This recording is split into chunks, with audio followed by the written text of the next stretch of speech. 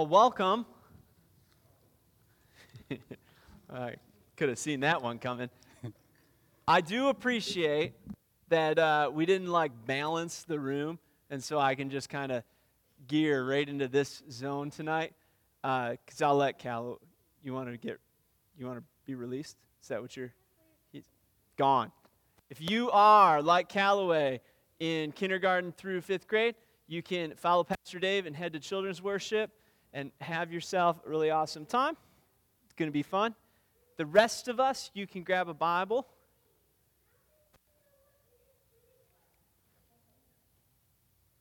Oh, my son is pumped up to get ready for the Minute to Win It games, apparently.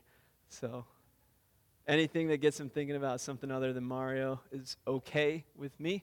So it's waiting for the day. Hey, I want to begin just in a word of prayer, and then we're going to jump back into the Gospel of John, just spend some time studying the Bible and worshiping together tonight. All right, so why don't you pray with me, and then we'll go from there into John chapter 4. Father God, we're grateful for a night like tonight.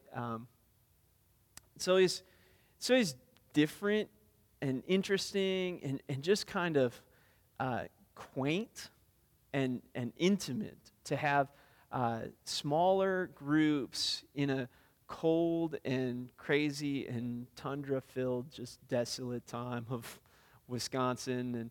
And as we kind of work our way through that, it does afford us this sort of neat opportunity that here we are on a Saturday night doing church, being the people together that are yours, and want to know about you and want to be in relationship and fellowship with one another. And so I pray that you prepare our hearts tonight. Let us be a people that as we read and study the Scriptures, it would reveal truth to us, that we would be worshipers in spirit and in truth, worshipers of who you really are. And so help us, guide us in that as we study together. We pray it in Jesus' name. Amen. Well, it's good to see all of you who are brave enough to make it in the day 72 of 0 or below weather and all of the hideous things. And believe it or not, we're less than a month away from daylight savings time and the start of spring. And we're 6 months away from the snow melting. So it's going to be great. I'm excited about that. In the meantime, we get the opportunity to sit in a building with heat and worship the Lord. So if you have a Bible, go with me to John chapter 4. If you don't have a Bible, there's a black one in the pew in front of you, and you can grab it, thumb your way into John in the New Testament, chapter 4. We're going to continue our series working through the Gospel of John. As we do, let me kind of catch you up on where we've been over the last few weeks so that you're not coming into this interaction blind. We've said that John, as an author of the Gospels, is a man writing near the end of his life. He's actually been a disciple of Jesus, walked with Jesus while he was on earth, following the death and resurrection of Jesus, went forth proclaiming him into all of the surrounding region as the rest of the disciples did, as their command was for them. And so he lives years and years. In fact, he's the oldest living apostle, disciple. When he writes the gospel account, he's the last one that's left, and he's writing kind of this concluding message. And he says right at the end that the reason he wrote all of this down was not to provide a comprehensive account, not to say this is everything that happened during and it primarily taking place in 3 years, the 3 years that he was with Jesus. Instead, that he zooms in particularly on a set of events or certain things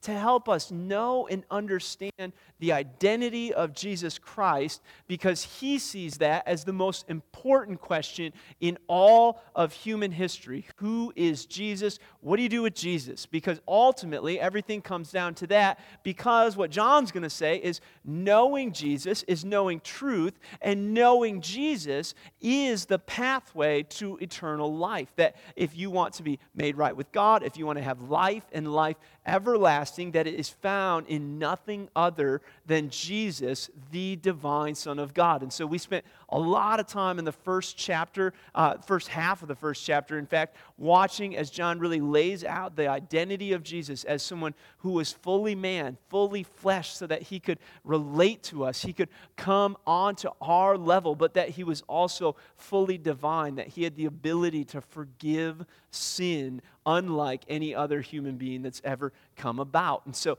as he's unfolding and developing this again and again and again, we've said now we're kind of getting into this section of just narrative. We're just telling stories about who Jesus is and what he does. And the purpose of these stories is that you might see and identify with him. Now, take that all the way out to last week when we were in John chapter 3. We looked at a particular story in a kind of book match of two accounts that we said, I think John is wanting to get at the two ways most frequently that people tend to miss what it looks like to be a follower of Jesus and to be in right standing with God, and the two sort of errors that they find themselves in their life. The first we looked at last week was this kind of religious error. In fact, there was this guy named Nicodemus, very religious, does things right, was very moral, was very proper, was very legalistic, followed all the rules, never really found himself doing wrong, and it had brought him a great deal of power and authority. He was raised to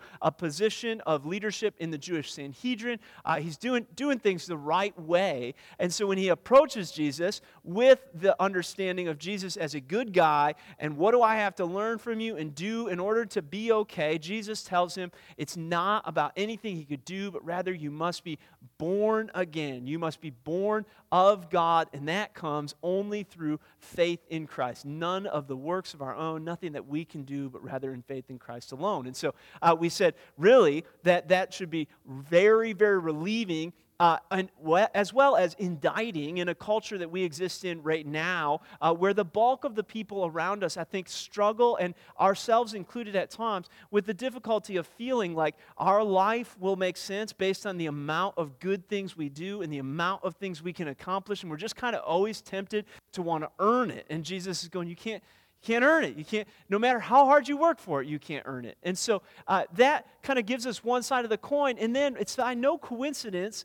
that John's going to continue on into the next account in Scripture and take someone who is the entire opposite of Nicodemus. In fact, it's much more common in our culture on the opposite side of the religious moralism to find people that look like this Samaritan woman that Jesus is going to interact with. Someone who finds themselves to be lowly, someone who finds themselves to be disconnected, someone who really sees themselves as unworthy of meriting God's favor. Maybe they don't feel like you could even set foot inside of a building like this because you just made too many mistakes or done too many things wrong or broken too many rules or just am not the church-going type. My life has taken a different path. And John means to show us that not only could the religious, moral people need to know Christ and need to be born again, but the people who had walked down a hard and difficult road of sin needed to be born again of Him to worship Him in spirit and in truth. And both of them find, as we do, our salvation in Christ alone. And so the story goes like this. John chapter 4, beginning in verse 1. Therefore, when the Lord knew that the Pharisees had heard that Jesus was making and baptizing more disciples than John, that's not the author John, that's John the Baptist, although Jesus himself was not baptizing, but his disciples were, he left Judea and went again into Galilee. And he had to pass through Samaria. So let me give you a little context. We'll just kind of, this story tonight, read, explain, read and explain, read and explain. Jesus is in the land of Judea. He's just outside of the city of Jerusalem, which, as Israel goes, is far into the south. And from there, Jews would collaborate and collect surrounding, especially the Passover, which is why Jesus was down in the region in the first place, as we saw in John chapter 2 and John chapter 3. There, many Jews would come. They wanted to worship at the temple. They wanted to offer sacrifice. And then oftentimes, because they had traveled from Galilee, which was far far, far north, and it was a significant journey, they'd hang out there. They'd spend some time in Jerusalem and in Judea and in the surrounding regions. They'd visit family, and then they would eventually make their way back to Galilee, or as many of them were, they would go back to the regions of Judea, which they still lived. And so Jesus, after visiting Jerusalem for the Passover, is in the land of Judea, and he's teaching. And as he's teaching, and as he's performing signs, and as he's doing some miraculous things, people are starting to take notice of him, and it's beginning to create a buzz in the culture, if you will. And so the Pharisees, the religious leaders, who are really kind of dead set against Jesus from the get-go, are looking to do something about this, and Jesus, not interested in it being his time for this to come to a head yet, decides he's going to leave the region of Judea and go back to where he spends most of his time in ministry, which is Galilee in the north. Now, there's one big problem with this. In between Judea in the south and Galilee in the north is a land called Samaria. Now, Samaria was right in between the two and mixed with a group of people who had some Jewish ethnic backgrounds, but it had been mixed with other Assyrian backgrounds that caused a great deal of rift and tension between Jews and Samaritans. It was so deep that Jews, when they needed to go from Judea to Galilee, would not pass through Samaria. Instead, they would travel either east and cross the Jordan River, and along the other side of the Jordan, travel north, and then cross again at the Sea of Galilee so that they could come back into Galilee, or they would travel west all the way to the coast of the Mediterranean Sea and travel north up through an area we know today as the Golan Heights. Either way, by doing this, they could avoid going through Samaria because they didn't want to deal with those people. Now, the Bible says that Jesus had to pass through Samaria. That is not a term of geographic convenience, and it's not simply an idea that Jesus didn't have any other choice. In fact, Jesus got down into Judea by going around outside on the other side of the Jordan River. The term had to pass through Samaria is a term of theological pursuit. We're going to find out in a second that Jesus has a really defined reason for being in Samaria. He's got a divine appointment with a woman in Samaria. And so Jesus has to go there. It works like this. My wife and I got to go out tonight for Valentine's Day. Thanks, guys. We had some old people watch our kids, and they survived, you know. Although there was, when we got back here, I was a little concerned. I only saw 2 of the 3 enter the building, and Sherry said, no, they all came in. I said, I don't see the other one. And I thought, if maybe they're just trying to slow play, that they just lost one. And I'm not putting it past myself. But they're all accounted for now. Life is good. We got to go out on a date. It was awesome. It was the first time we celebrated Valentine's Day, like on or near Valentine's Day. I don't know, probably in a couple of years. Maybe since last Valentine's Day, right? I'm not going to admit that I'm not great at that. Anyways, doesn't matter. Here's the thing. We've now been married for 12 years. Struggling.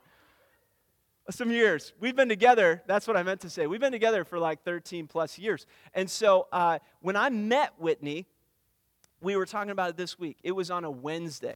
I was at the time home from college over the summer, and I was helping out with youth ministry, and so we were doing some ministry with high school kids, and her younger brother was still in high school, and so she came to pick him up, and I was a youth leader, and I met her. We talked for a little bit there, and right away, in like a 15, 20-minute conversation, I knew there was something significant that needed to be explored further, right? And so what it left me with in the days to follow were a few have-tos.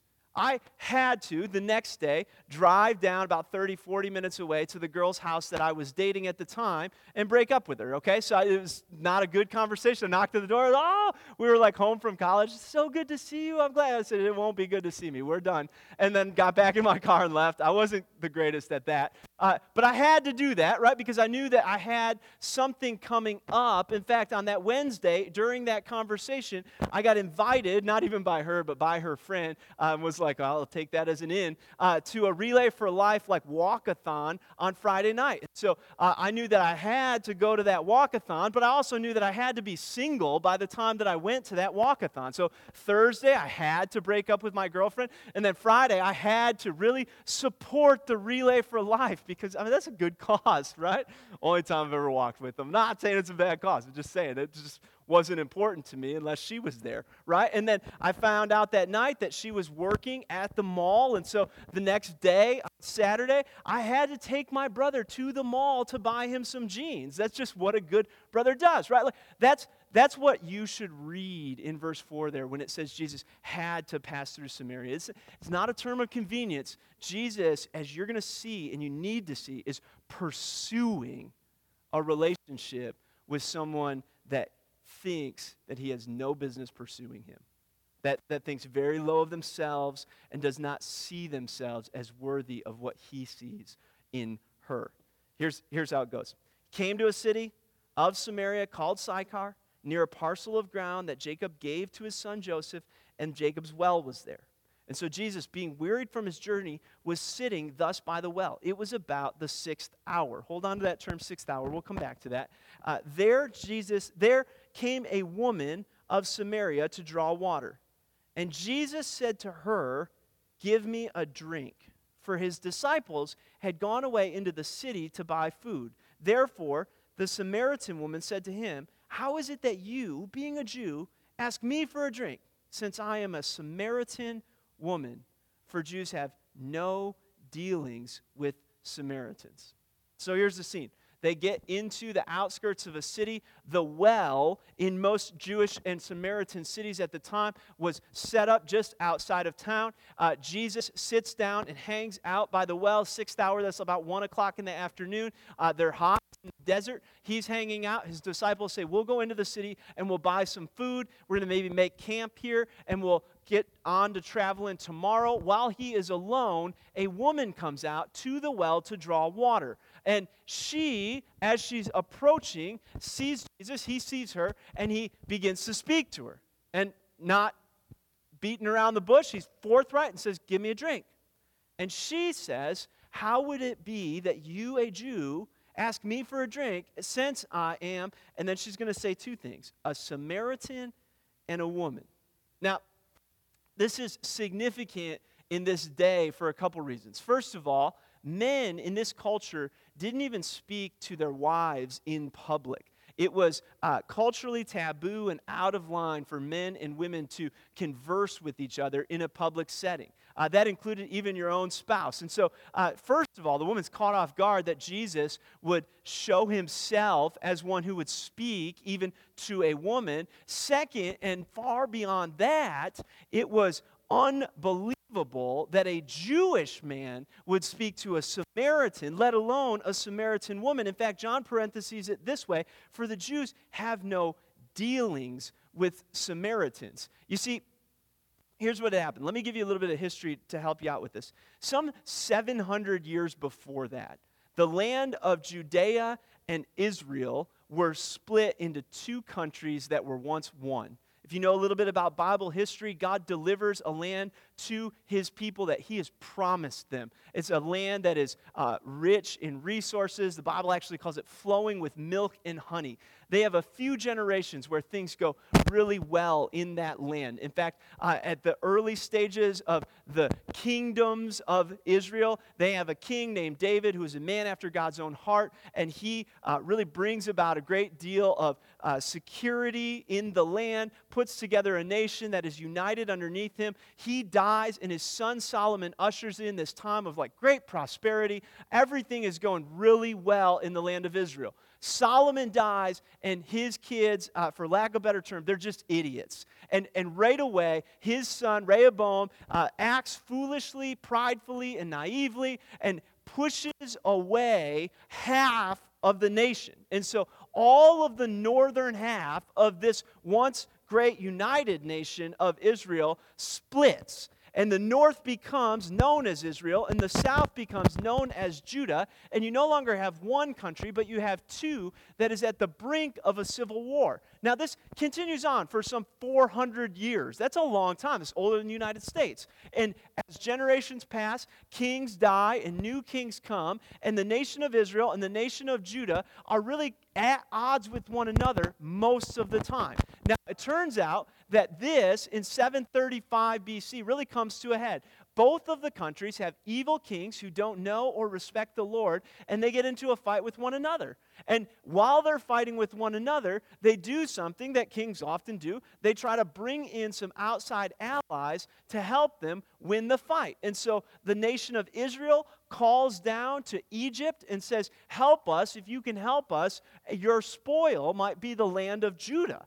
And the nation of Judah calls out to this new up-and-coming empire called Assyria and says, you help us, and if you help us, your spoil might be the land of Israel. Well, it turns out that Assyria happens to be very powerful. They come in, they set peace to the specific civil war. However, as it is when these things happen, Assyria moves into the land of Israel, settles and besieges the land of Israel, and takes all that were left of God's people and exiles the vast majority of them out. There's a ton of pain, there's a ton of death, there's a ton of destruction. And then not only that, but what they do with the small amount of God's people that are left is they begin to intertwine them with Assyrians. They start to cross-marry in between the different ethnicities, and then they start to intertwine their religious preferences. And so they take some of the religion of the Jews and some of the true things of God, and they begin to mix them with all of these pagan and false and foolish religious falsehoods. And so out of this, from 700 years earlier, is a nation of Israel that is now known by its capital city, Samaria, that is mixed with Assyrians, that is opposed dramatically to the Jews who live primarily in the south, in the land of Judah. And you have a nation of Jews in the south who looks with condescending hatred towards the nation of Samaria. They see them as religious and racial half-breeds, as people that aren't really respecting and caring about the Lord. And so in this little parenthetical, John just notes that Jews have no dealings with Samaritans. They wouldn't even walk through the same countryside. They wouldn't talk to each other. They would not be around each other. And yet Jesus, knowing this about this woman, looks at her and says, give me a drink. She says, how would you, being a Jew, speak to me? I'm a Samaritan woman. Now, what's in particular interesting about this is that term there, no dealings. It literally, it's a dinner term. It means using the same utensils. Jews and Samaritans would not sit down and eat together. They're not socializing. They're not hanging out. And then this is what Jesus says. If you knew the gift of God and who it is who says to you, give me a drink, you would have asked him, and he would have given you, and then he says this, living water. And she doesn't get it right away. So she said to him, sir, you have nothing to draw with, and the well is deep. Where then do you get that living water? Remember, no dealings, not using the same utensils. She comes with a bucket, and she's going, not only do you want to drink, you want to drink from my bucket, and you're a Jew, and I'm a Samaritan. We can't do that. That's not okay. How are you talking about living water? I just don't get it. And then she says this, you're not greater than our father Jacob, are you, who gave us the well and drank of it himself and his sons and his cattle? Jesus answered and said to her, everyone who drinks of this water, physical water, will thirst again. But whoever drinks of the water that I give him shall never thirst. But the water that I will give him will become in him a well of water springing up to eternal life.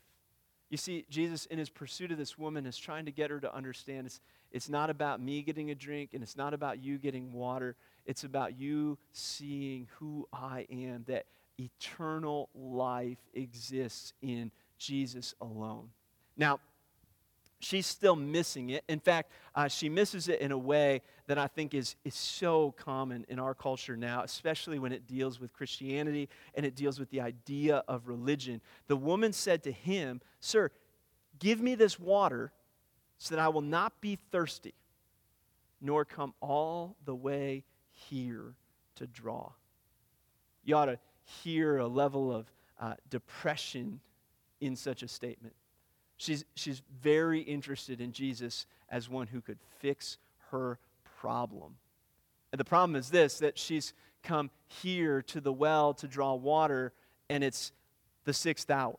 It's 1 o'clock. Now, Samaria is in the desert, in the hottest part of the world, and going to the well to draw water was the woman's work in that culture, which meant that it was going to happen in 2 ways. First of all, it was going to happen in the morning or the evening because you were going to avoid the desert heat. You wouldn't come at 1 o'clock. And second of all, and I know this because it was a woman's work, it's going to happen in groups because women don't go anywhere alone. Come on. You guys are lame. All right, it's a bad joke. It's fine. You could at least smile, though. I'm just going to count it, Mary Jo. The mask counting that as a smile somewhere, right? So here she is by herself at 1 o'clock in the afternoon. What's she doing drawing water? Well, we find out. Jesus says this, "Go, call your husband and come here." The woman answered and said to him, "I have no husband." Jesus said to her, "You have correctly said, 'I have no husband.' For you've had 5 husbands, and the one whom you have now is not your husband. This you have said truly." Jesus looks at her and reveals, and this is the beauty of the gospel, reveals her sin, reveals her issue, reveals her problem, lays it bare on the table. And he hasn't drawn away from her, and it's not revealed to him. If you remember, just a couple weeks ago, we began John chapter 3, looking at the verse right before that, the end of John 2. It says that Jesus wasn't entrusting himself to the crowds because he knew what was in man. He knew the heart of man. He knew the heart of this woman. He knew everything about her. This was frequently the indictment about Jesus. In fact, there's a story in Luke chapter 7. Jesus is sitting down at the table of a Pharisee, a religious leader, a guy who's very well revered and respected in the community, and a lady comes in and she begins to just do something honestly weird, even in that culture, weird. She pours perfume on his feet while he's sitting and eating, and then she begins to cry, and she takes the perfume and the tears, and she pulls her hair down, and she begins to clean his feet with her hair.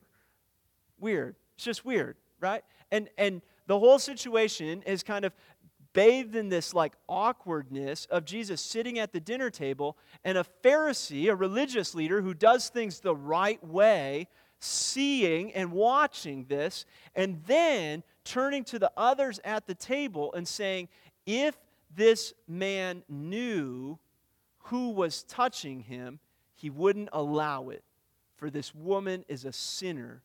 And so this man must not be a prophet.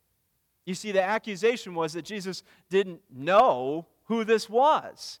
And Jesus goes on to tell a parable about why this ought to be so much more than that. In Luke chapter 7, he tells this parable about 2 people who owe a debt, one a small debt and one a debt well beyond what they could pay. And he says, who has their debt forgiven and would love more with greater gratitude? And the guy, the religious leader goes, well, certainly the one who owed more. And Jesus says, yes, you miss this. You have no gratitude for who the God of the universe is as he's sitting at your table. And yet here is a woman whose sin is going to be forgiven, and because of it she loves much. She knows me because Jesus knew what was in people.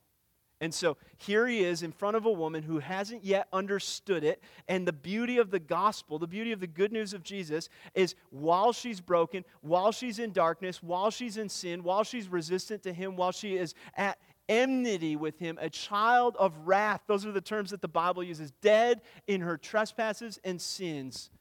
Jesus looks at her, calls her sin to the table, and then doesn't back away. The woman said to him, Sir, I perceive that you're a prophet. Our fathers worshipped in this mountain, and your people say that in Jerusalem is the place where men ought to worship. Now, I think she's still kind of dodging a little bit. I think this is like what you do when convicted with something sinful in your life is you kind of go to like a theological question and see if you can kind of deflect the blame off of you. I think that's what she's doing here. But Jesus is still pursuing. He says to her, Woman, believe me, an hour is coming when neither in this mountain where they're at, nor in Jerusalem where he was and the temple is, will you worship the Father. You worship what you do not know, and we worship what you know, for salvation is from the Jews. But an hour is coming, and now is, when true worshipers will worship the Father in spirit and in truth. For such people, the Father seeks to be his worshipers. God is spirit, and those who worship him must worship in spirit and in truth. Later, Jesus is going to call himself the way, the truth, and the life. That he's looking at her and going, if you want to worship, it's not about a religious duty at a place. You don't have to go to your mountain. You don't have to go to the mountain that is in Jerusalem. You need to see the Father in spirit and in truth. And finally, her eyes are opened. It says, the woman says to him, I know that the Messiah is coming. He who is called the Christ. And when that one comes, he'll declare to us all things. Jesus said to her, I who speak to you am he. I'm the one. I'm the one who will declare to you all things, and you simply need to place faith in me because I offer you living water. Not some religious duty, not some set of works, not some things you ought to do, but rather trusting in Christ. Now, at this point, there's a couple things that I want to point out before we finish. Okay, a couple ways that I think we ought to apply this passage. The first is this. We're not Jesus in this account, right? I think throughout the years, especially if you grew up in the church world, you might hear this in a way that is, like you should be like Jesus to those who have lived a difficult or broken or unfortunate life. And I don't think that's necessarily wrong. However, we need to understand that this is a picture that gives us an image of the way that Jesus saves you and I. That in our density, in our sin, in our brokenness, in our resistance to him, he pursues us. And he is not quick to let us go, but rather that he seeks worshipers who would worship him in spirit and in truth. He's seeking you out, that he's coming to tell you that he offers living water. That the beauty of the gospel is that it doesn't matter how broken you are. It doesn't matter how many things you've done wrong. It doesn't matter how many places you've failed or fallen short. That he wants you to worship him. He wants you to know him. And that living water, this well springing up to eternal life, is sourced in him. It's not in how many right things you do. And it's not broken by how many wrong things you do. It's about knowing him. And so he's coming after us in that way. Now the second is this. For many of us, he's found you. He's found you, and like this Samaritan woman, we stand as ones who can worship in spirit and in truth. And what a glorious thing that is. Let's talk for just a minute about what that does for us. Because here's what happens. At this point, his disciples come, and they're amazed that he'd been speaking to the woman.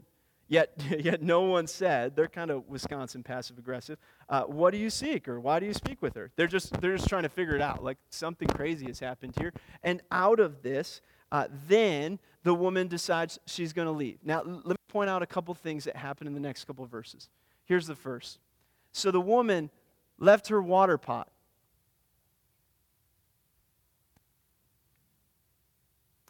She went out of town, in the desert, 1 o'clock in the afternoon, right? It's hard for us to imagine 97 degrees of sand at 1 o'clock in the afternoon trying to figure out how we're not going to be overheated, right? I get that today. We're literally 100 degrees away from that right now. However, you walk out there with a water pot. Doesn't it make sense that you would get the water? I mean, she's going back into the city. Don't you feel like you would still, this is pretty cool. Let me hook up my water pot, get the water that I came out here for, and then go back into the city. Not what she does. That's not an error of like, oh, I just forgot it. And John doesn't put it in here because it's not significant. What he's showing us is that she is so transformed, so enamored with, so captured by the truth of one who offers living water, that the things that were once important to her don't matter the way they used to matter. Listen to me, Christian, if you know the Lord, all the things that the world is so convinced is dramatically problematic should not keep you awake at night. Amen? The political things and the social things and the lifestyle things and the drama that exists in our culture, in our world. It's not that you disengage from them. It's not that they don't matter. It's not that you're not a part of them. But here's the thing.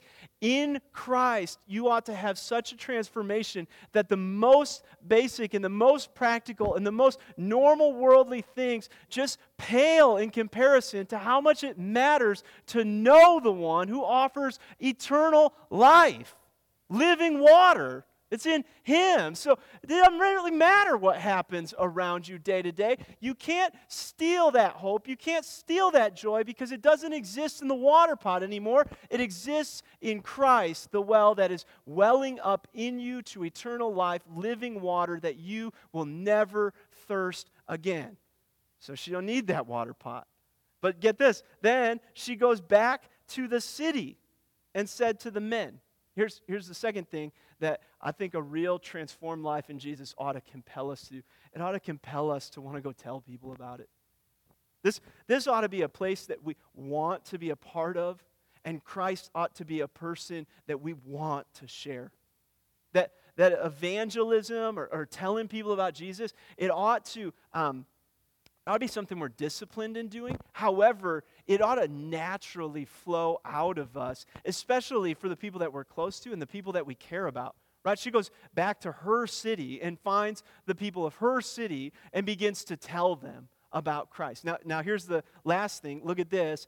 She doesn't tell them in an academic or a distant way. Look at verse 29. It says, "Come, see a man who told me all the things that I have done." It's not the Christ, is it? That's a way to phrase it as, it's Jesus. This is the Christ. I found Him. He told me everything that I've ever done. Hold on. Just a reminder. What did He tell her?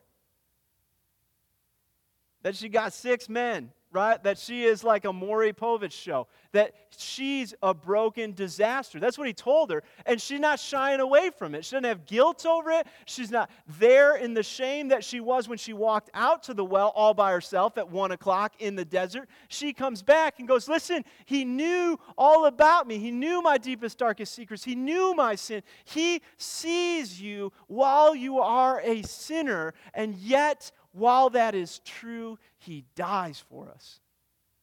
That you and I ought to know that in the living water of Christ, that you can let go of the guilt, you can let go of the shame, and you can let go of all of the baggage that sin brings, knowing that in the depth of it, He loves you still, and He pursues you still, that we can rejoice in who Christ is. Now, let me close with this because I think this is the best part of the whole account. Disciples come back. This woman has left. They've come back. They've got food. They have this little conversation about what's going on with the food and the wages. And they're just confused. They don't really know anything about it, which is funny because they're the ones following along with Him all the time. And this woman is getting it, and it's clicking in a way with her that it's not clicking with them. And then it picks up in verse 39, and it says this. From that city, many of the Samaritans believed in Him, in Jesus, because of the word of the woman who testified, He told me all of the things that I have done.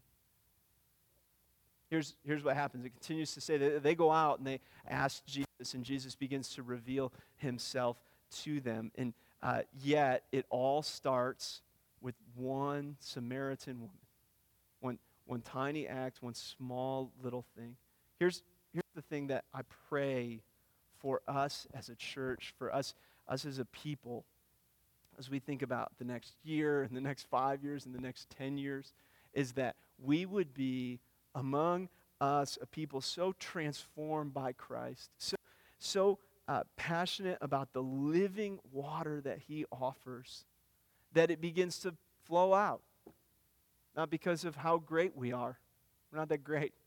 We're not great at all. But rather that we know who is. We know where the well is. And from this one insignificant woman, many believe. Many come to know Christ. What a testimony that is. Pray with me.